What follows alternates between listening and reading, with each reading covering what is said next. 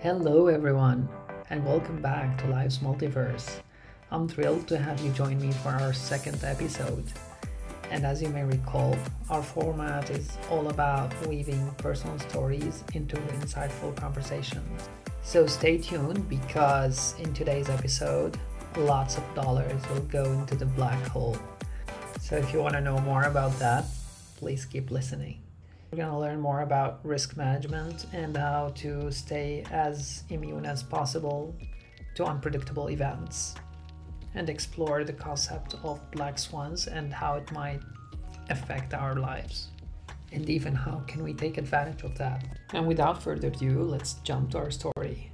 From where I finished in the last episode, about the time that I started a remote job in Dubai from Lebanon as a software engineer. That was a big change for me in my life. It was the first ever remote job I take, and it was an interesting experience.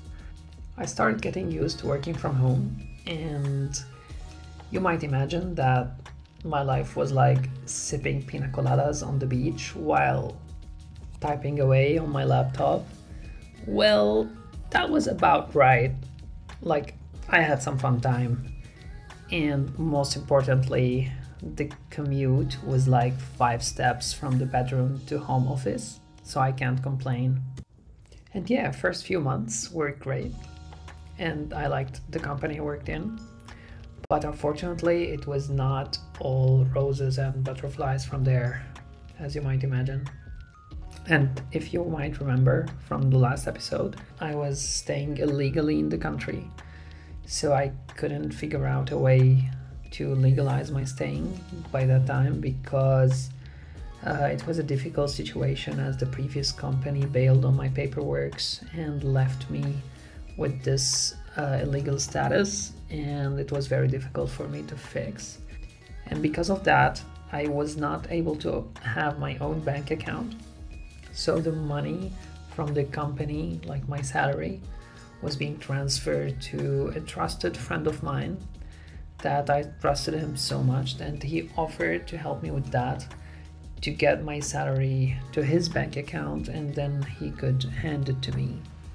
And that worked fine for many months until the unthinkable happened. And to add a bit of a context here, Lebanon is a small country. If you know it, it's a beautiful country. I like it so much. It's a great touristic place with many attractions and beautiful nature, non-stop parties. I really recommend you going there. But all of that comes with a very fragile economy. And it was getting worse and worse each day, basically, until something terrible happened, where we woke up one day and banks blocked withdrawals in foreign currency, while the local currency started devaluating in a rapid inflation. And that was a bummer for me because I was receiving my salary in US dollars from Dubai, and that was like a foreign currency. And the banks did not allow my friend to withdraw my salary. And it was applied to everybody. Even my friend had connections abroad, and he had like transactions going on, and he couldn't withdraw. And the government applied something called withdrawal limit, which is like a maximum amount of, I think, $500 that you can withdraw in a month of foreign currency. And here was my problem, because my money is under my friend's account, but also my friend needs to withdraw money for his own purposes, and we had only $500, which was a big moral dilemma for me. I mean, I couldn't really ask him to withdraw from that limit for me because like he has a family as well, and that was a big problem. But the conclusion is I could not withdraw my salary from the bank. And we all hope that this crisis will be resolved very quickly, like in the next couple of weeks. So I had nothing to do but wait a little bit. The next month came with the same problem. I had my next salary and I couldn't withdraw it. So I started panicking because this is definitely not a situation you want to see yourself in, that you are getting your salary and you can't deal with it, you can't take it. And everything in my mind was screaming like, how is that even possible? It's a failure on the government level. It's like on the whole country level that I cannot take my money. And even nobody could, other than the allowed limit, which was being reduced month by month. So people even like they reached a time where they can't withdraw any more than maybe $100, which is literally nothing. And in this period, I was like all about economy. I was working on my laptop and having my phone next to me, watching the news minute by minute, just tracking what's happening and what's going on and where are they gonna resolve that issue. And the more I read and the more I watch, the more I knew that unfortunately the solution is not happening in the foreseeable future. And shortly before that, I managed to reach out to some people kind of have power. They managed to pull some strings in order to provide me with a legal staying in the country, but that was very expensive. They took $2,500 from me in order to provide me with a legal work permit so I could stay legally in the country, which was via corruption, of course, but I would take that on staying illegally. And then this financial disaster occurred. And the question that keeps looping in my mind was how nobody predicted that, like how nobody knew that this is going to happen. Because in the hindsight, everyone was an economy expert and they were able to explain why this happened and what's going on. But why didn't they do that before to prevent it? And that was like the most nagging question in my mind that time. I honestly couldn't find a satisfying answer until like recently last year. I stopped by a book that I want to also to talk about now and recommend to you by Nassim Taleb, and the book called Black Swan. And he is the one who introduced the concept of Black Swan. Ironically, he's also Lebanese originally, but he's also American. And I rank his books as my favorites of all time, so you should give them a try. He has also Anti-Fragile, which is also very relevant. He describes the banking system as a fragile system, which I had a hands-on experience with that, and I can totally confirm. The concept of anti-fragility with him goes to like advanced levels that I'm not going to explain now because it's out of the scope of our conversation, but I highly recommend checking him out. But for now, we're talking about black swans, and black swans, in short, are the events that are so rare and unexpected that it leaves us all scratching our heads. It might be as minor as like getting showered by rain suddenly on a sunny day, or as catastrophic as having the whole financial system in the world collapsing overnight without prior notice. And the concept of black swans came to existence after the observation that people all the time in the history always knew that swans are white. Nobody has ever seen any other colors of swans. And mentioning that there might be another color of swans is just rather absurd or unrealistic for everyone, because this has not happened until a group of Dutch explorers found out in Australia in the 17th century that there are actually black swans, and that came as a surprise for the world. And from this point in time, black swans were just as normal as white because they are real and they came to existence. but without any prior notice, and people did not expect that.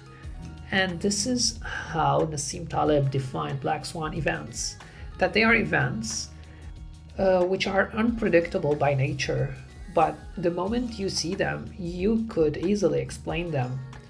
And this is exactly what happened with the financial system in Lebanon, where I was living, where this catastrophe came without any prior prediction, but the moment it happened, everyone was able to explain it. Like, yeah, it's obvious, the reasons were obvious, but nobody saw that coming. And this is the problem. And also, Nassim Taleb in his book takes black swans to the next level even, and claims that black swans are the thing that shapes our history as humanity. And it makes sense when we think of it, because all the events that shaped our history as a humanity came without prior expectations or were unpredictable. From inventing fire to 9/11 or recently COVID, like any event that you can think of that altered the history was unpredictable at that time. And back to our story. So the explanation was that the government was recklessly spending money all over the place, and it was under huge debt without proper money control. And because of the severe corruption in that government, it led to this huge crisis and a full-blown economy collapse. And yes, I know, it's completely unbelievable and insane how a government could act like a reckless teenager, but unfortunately this is what happened. So they blocked money withdrawals in foreign currency because they don't have it in the first place. And that was where I found myself in a pickle. So what did I do? Yes, I packed my bags, wasting the money that I paid for the residency, $2,500, down the drain. I found that there is no real solution for this problem, at least in the near future, and it will keep getting worse. So what I did is I just planned on leaving the country as soon as possible. I communicated that to my company and I told them that I need to leave anywhere, and Dubai is one of my options. So they had an internal discussion, and luckily they agreed on relocating me and providing me with a full relocation package, and I am very grateful for that. It was a great company, really. So they did arrange the relocation as soon as possible in order to save me from this economic turbulence and this horrible situation I'm in. And in the meantime, I was still not able to withdraw my salary from the bank, and I tried multiple ways to work around it until I found one of my friends who has a bank account abroad. And he was too kind to accept that I can transfer my salary to his bank account in Armenia, and he could in order hand me the money in cash in Lebanon. And that's what I did for the next month until my relocation things were ready and I was able to relocate to Dubai and escape this situation. But unfortunately, the money that I had trapped in the bank, in the Lebanese banks already, was gone. Until this day, I cannot withdraw my money from there, which is absolutely unfortunate. But I don't think I can do much about it because the company is still suffering from this economy collapse until today, and it has gotten even worse. People were very desperate to get their money. I mean, you can just check out some stories online. It's absolutely terrifying that people even were using force, armed force, and breaking into banks just to get their own money. Some people needed urgent surgeries and they needed to pay for that, and they could not withdraw the money needed for it. And they had to use some illegal methods in order to access their own money, which is absurd. On the other hand, many people in power were able to secure their shares and withdraw their money safely, despite all the restrictions, just because of the corruption. And this is why people were protesting in the streets all over, just shouting to change the government with no luck. And the banks are still black holes for money. The money that comes in does not come out. But luckily for me, I was able, after all, to escape this mess and move to Dubai.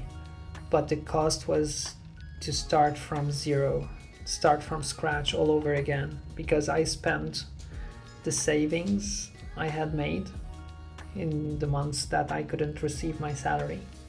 And I had to pay extra costs for the relocation, that I had to go there and start all over again.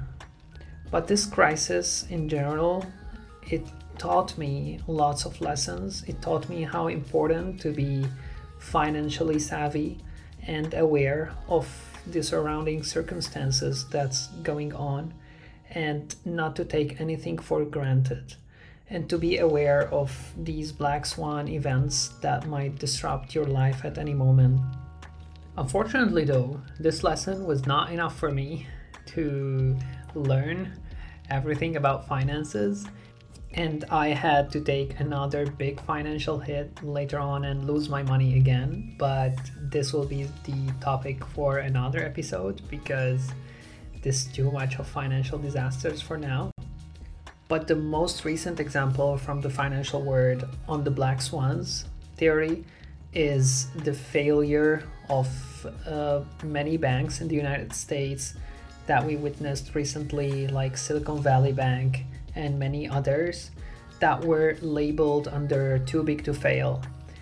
And people did not expect at all the failure of the banks and the collapse, and it just happened overnight, and the world was in a shock. The government was able to bail out many of these failed banks in order to avoid a very big crisis in the economy, because such collapses trigger a domino effect. So when a big bank like that collapses, it will eventually spread fears, and people will panic to withdraw their money. And the banks obviously don't have the capacity to hand all the money of their clients at once, which will eventually cause other banks to collapse. And this is actually the bank's biggest fear. And that's why there are many constitutions that handle the regulations of such matters, like the central banks on each country level. So most of the countries have their own central banks, and the central bank job is to assure people that their money is safe, and in the unfortunate case of any bank collapse, they will repay most of their clients' money and bail out that bank. Unfortunately, in Lebanon, the central bank was bankrupt, so they did not have money to cover the customers. But in similar situations in other countries, usually the government will immediately interfere to stop the panic and repair as much damage as possible. Like in the example of SVB, the FDIC insurance was able to cover the lost money for all the customers that had balances up to 100K. And this is also a very important point for you to take away, because you need to double check what is the maximum amount of money that your bank insures for you, and it's different in each country. It's related to the country regulations and finances. In most countries in Europe, for example, it's 100,000 euros. So in this case, it's highly recommended that you do not keep more than this amount in one single bank or one single account, because the excess amount will not be covered by the insurance in the case of any collapse. And remember always that there is no constitution that is too big to fail, and especially in such turbulent economy, anything is possible and everything is expected. So now for me, for example, I'm extra cautious and I always keep some, even if it's a small amount of cash aside, just anticipating any disaster like that because of my previous experience. And as your mom said, don't put all your eggs in one basket. Diversify your investments to spread risk and protect your financial well-being. Because life is full of surprises and the financial world is no different. Be prepared for the unexpected and always have a financial safety net. But on the flip side, even though we talked about black swans in a negative context, many black swans have positive consequences and they usually have unlimited upside. And this might be a topic for another episode. But you shouldn't be afraid of black swans, just be prepared for them. And at the end, thank you so much for joining me on this journey into the financial unknown. Stay tuned for more tales from my life's multiverse, where every experience is a lesson and every lesson is an opportunity for growth. Please don't forget to leave your feedback, and until the next time, avoid the gravitational pull of any black holes in your financial universe.